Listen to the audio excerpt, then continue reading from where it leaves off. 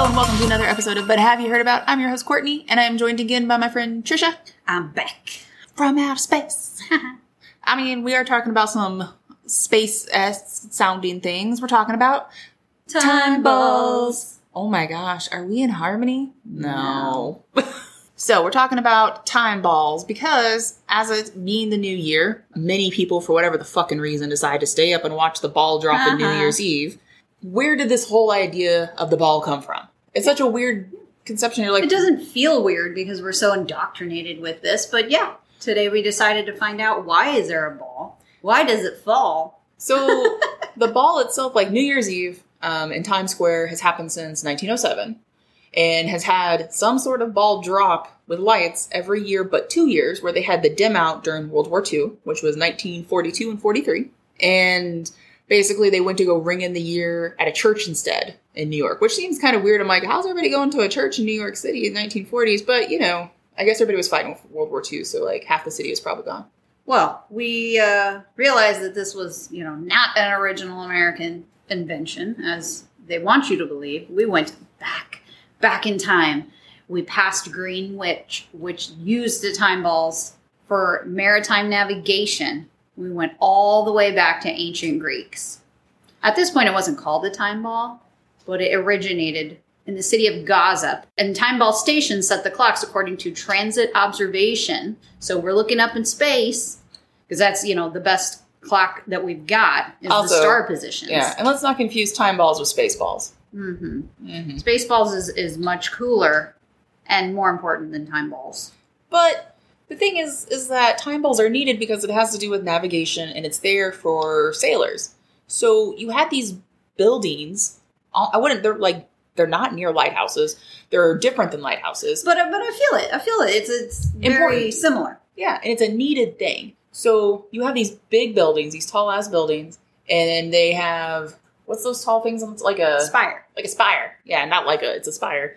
But at the bottom or at the top of the spire, this giant ball. And it's in daylight, because lighthouses are important to not crash into everything. But we got to know what time it is so we get these deliveries on time. We're going to lose our job as a trader. Well, yeah, and to navigate the seas, because using time would help with, like, the longitude, I think it's longitude, for maps and shit. Like, I think that was 9th grade world geography. We were supposed to learn some stuff about how people did this. And honestly, it was a fail thing in the fact that I would not have been a sea person. I would not have been a pirate or a sailor. I agree. Yeah. Not selling it to me. No, like, if I was around in the 1800s, 1600s when they were doing this shit, I would have preferred to be, I guess, a teacher. Like, they got to treat kids like shit then. And I mean, I like kids and I treat them really, and I coach kids sometimes. And I feel like I do a great job but I'm like, yeah, if like any job back then, teacher. But they didn't have very many women teachers because it was like you could be a teacher till you were married. Yeah, I don't think you'd want to be a salty woman on this high seas, probably, at this point. So, back at hand, time balls. Like, where did this whole, like, notion of these balls? But... And why are they dropping? Yeah. Because it was the easiest mechanism, I guess, at that point. I would assume that they put a ball on a spire on top of something tall, and they drop these at the same time every day. It says in here 1 o'clock. Who knows? Yeah. But when you're on your ship and you're out at sea and you see the ball fall, you're like, oh, it must be 1 o'clock. I better check my clock and make sure it hasn't gotten way out of control. So the sailors would know for, their positions and whatnot if they're going near a harbor. Because you're not near, like, if you're sailing, you're most likely not near a harbor, but then that at least helps you, like, if you're sailing anywhere along those between Europe and Africa, and even into, like, the Mediterranean area, there should be a whole bunch of harbors, like, points of, like, what are those things called? Ports? Ports. Not points. Ports, yeah. That's where I'm at today. Like the delicious drink. Yeah. So you have ports, and you would see those balls, like, that's where and they look, so, like, if you look at a photo, it looks like some pretty, like, as Trisha and I were talking before about, like, it's kind of like religious architecture. Yeah. That's what I loved about this, is I thought that all of these old historical buildings, that they look like they're churches. And this whole time, those aren't crosses that you're seeing on all of these buildings. It's a spire with a crossbeam above where the ball is. And at the end of the crossbeam, you can see that they're tethered to the structure. And from a distance, it looks like a big cross with a ball in the center. But that's not what these are. And I love it. And, as time progressed, people probably slapped a bunch of antennas on these things. But that's where this came from. And they were usually large, giant red balls. And it says that following the introduction of the electric telegraph in the 1850s, they started doing these remotely. So I'm impressed with the technology. Yeah. I think at one point, 150 or so public time balls were believed to have actually been installed after the success at Greenwich for helping the navigation stuff. So 1800s, you're having this, and obviously we don't need it anymore, right? Like we have better navigational systems, we have better communications and radios and that stuff. However, it is a tradition, especially in like naval cities, places like the United States Naval Observatory in Washington, D.C., where the time ball descends from a flagpole at noon each day. And of course, we have the once a year Times Square time ball that drops. And as most white people do, they do claim that they invented this, even though, as we explained before, the Greeks were onto this way before white people in England. But apparently in 1829, a guy named Robert Watchup decided that because he was a captain in the Royal Navy, he was going to slap one up in England. And so he is supposedly the inventor of this. Probably, we can call him the modern day inventor. Oh, all right. But in 1833, shortly thereafter, Greenwich started their main time ball, the time ball, which all other time balls were set to by. Yeah. And it says since then that they still drop it at 1 p.m. every day. Yep, start at noon to get there by 1. Yeah. And then you're late for lunch. Yeah. The United States Navy established one in Washington, D.C., and the first American time ball went into service in 1845. So that's where we start our story for Times Square. Yeah. So still talking about time balls, there's still 60 time balls that are standing around the world. While many of them are not maybe in fully operational function, they may not even be on time. They're more of, I would say, just kind of, an ode to a now obsolete part of history and technology. Mm-hmm. But it's still a cool thing knowing that this was, this is how you got the time ball dropping on New Year's Eve, was because of sailors needing to know the time for their longitudinal coordinates. So now we've talked about time balls. Let's talk about the actual Times Square New Year's Eve. The most famous balls of them all. The most famous ball. Just one. They only got one. Okay? Well, they had many through the years. They did. They're probably somewhere in someone's shed. They have to be, you have to think about this, with so much, garage history type of stuff, where people find, oh, man, I would buy the shit out of that, but I bet it's as big as your damn car. And the thing is... Maybe bigger. But also, do you think people, I think there's at least one in someone's, fucking I feel like that's barn. A museum piece. Yeah, but it's probably in someone's barn. That's a pretty cool thing to say that you have. Yeah. So, again, it started in 1907.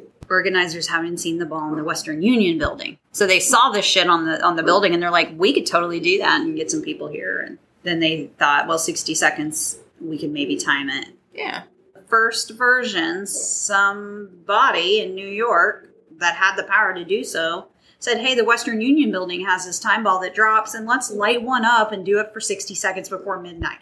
So that's kind of a wild idea, but it sticks with them coordinating the public on a set time. So, talking about the famous ball, the first New Year's Eve ball was made of iron and wood and was adorned with 125 watt light bulbs, or was adorned with 100 bulbs that were 25 watt. It was a diameter of 5 feet and weighed about 700 fucking pounds. Oh, okay, so that's a reasonable size. But she's a big girl, yeah. That's a lot. That's some strong man stuff you gotta pull. It was, as American as it sounds, it was built by a young immigrant metal worker named Jacob Starr, and for most of the 20th century, the company he founded, sign maker Arcraft Strauss, was responsible for lowering the ball. Excellent. I love the name. It's a good one. But then the musicians came in later. So the first organizer was Adolph Oakes. He owned the New York Times newspaper. So yeah, men with money and power. I mean, the New York Times has been around forever, so it makes sense to have somebody from there. And they were already doing the fireworks on top of the building anyway. Yeah, because they had started having some celebratory moments for New Year's Eve, starting like a couple years before, like 1903 or so. But it became more symbolic and more organized once you had the ball dropping. And I love the idea of like once they didn't even think at this point we're going to be on TV at some point, re-aired to sync everybody's clock. Like the only people who could see this were the people that could get there and see it live. Yeah. And I'm just, it's hard for me to wrap my mind around that they weren't using that to sync the entire US, but at some point that's what it became. I mean, just a few years later, in 1920, a 400-pound ball made entirely of wrought iron replaced the original.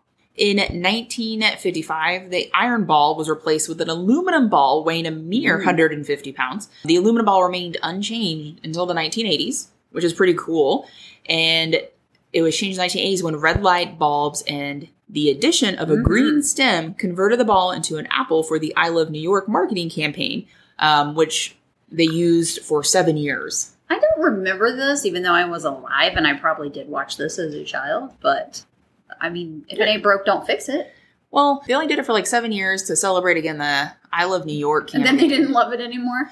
Well, New York was trying to go through that, trying not to be full of strippers and hookers and drugs. That's a shame. Well, not strippers, but definitely the hookers and the drugs. Because then Marion Barry came in the 80s and was like, let's embrace this. Yeah, but like the 70s in New York was pretty bad. Disco in New York. Like if you go back and you look at Studio 54. No account for taste. First off, disco is amazing music. Right. You sit over there with your dirty mouth. Let me take a drink. So after 7 years of having this green and red monstrosity, they went ahead and went back to the white ball. Or the white lights and whatever. I feel like it's when they changed Coke and people were like, this ball, we get it, but can we please have our old ball back? Yeah, they just wanted, all they did was change the lights. That was the whole thing. But still, a giant red glowing ball drop, like maybe that's a little much for people. I think after a while you get the whole, oh yeah, I love New York. Now show me something cool. I would have gone rainbow, but Well, they do go with like a little bit multicolored later on with LEDs. Flash on. So after 1988, they go back to like the all white. In 1995, the ball was upgraded with aluminum skin, rhinestones, strobes, and computer controls. They bedazzled it. But that aluminum ball was lowered for the last time in 1998. So only 3 years. And it lives somewhere. For Times Square's 2000, so 99 going into 2000, the Millennium Celebration. Yeah, you had to rock it for Y2K. Yes. Exactly. It was complete, like the ball itself was completely redesigned. We were expecting it to go out. Yeah, I didn't expect. And the whole world to black out. So yeah, so F that shit. Just go balls of wall. Instead, we just all blacked out. So it was redesigned by Waterford Crystal and Philips Lighting. The crystal ball combined the latest in lighting technology with the most traditional of materials. It was kind of used as like a euphemism to be like, look into the new millennium. And now I'm like, we got fucking COVID. I'd like to go back. That's true. Like, I'd like to go back to the 90s. We would like to call those the good old days. Like, I like 90s rap better than, like, today's rap. But anyways, so a few years later in 2007, for what would be the 100th anniversary, they were like, look, we gotta, like, go big or go home. Exactly. And so they used a new LED crystal ball. And they got on board. They heard my rainbow shout out. They did. I mean, you probably remember this because this was 2007. That's not that many fucking years ago. 15 years ago. I think I actually watched it then maybe. But also, like, my ass always goes to bed early. It doesn't matter. Aww. But anyways, you had this, like, different color brightness. Literally rainbow fun times. I love it. The more modern one is no longer rainbow, however. Yeah. It reminds me of Epcot, but it's blue and green. Yeah, so they got rid of, like, the idea of replacing the ball or taking it down, and they now make it a year-round attraction so you can actually go see it versus, only being able to see it probably, like, toward the end of December. So now it's a tourist attraction itself. Yes. And the climax of the festivities of the drop itself, which begins obviously at 11:59 p.m. Eastern, they drop it using a button inside a special control room with one Times Square synchronized to the National Institute of Standards and Tech time signal. So right back to our reason that we had time balls in the first place. Wow. Mm-hmm. It's like we did a whole circle of a ball. Oh my gosh, we did a ball of knowledge. Yay. It's not actually been dropped by a human being since 1996. It has been a robot takeover since that point. But anyways, that's basically the history of time balls. And now you know. And now you know about time balls. And why they fall. And who claimed to invent this. So now it's turned into let's have concerts and announcers and the fireworks and the craziness. But it's still a way that from home you can look around the clocks in your house at midnight and go, none of these match. Yeah. Let's go set my clocks correctly. Instead of making out with someone at midnight, you should do that. Yeah. Get your life in order. Yeah. I mean, what happens if phone technology goes off? How your phone is calibrated to that. I mean, like, a lot of people have been there to, like, quote unquote count down. They're not the ones obviously pushing the damn button for the minute. Oh yeah, it's all fake. Don't buy that. Don't buy into that. Like, a celebrity is not in control of when it's officially midnight. They just happen to be there. Yeah, it's ceremoniously activated. Yeah. So, fake. But they do have, a lot of celebrities, as well as, just famous people in the U.S. have been ones who wish, wish us into the new year. And the fact that it's New York City that gets to be like the first one, they have balls that drop in freaking London. Nobody cares. Yeah. Well, that's been it for this episode of But Have You Heard About? This is Courtney. I was today with Trisha. And we hope you have a fabulous rest of your day. And Happy New Year. Bye.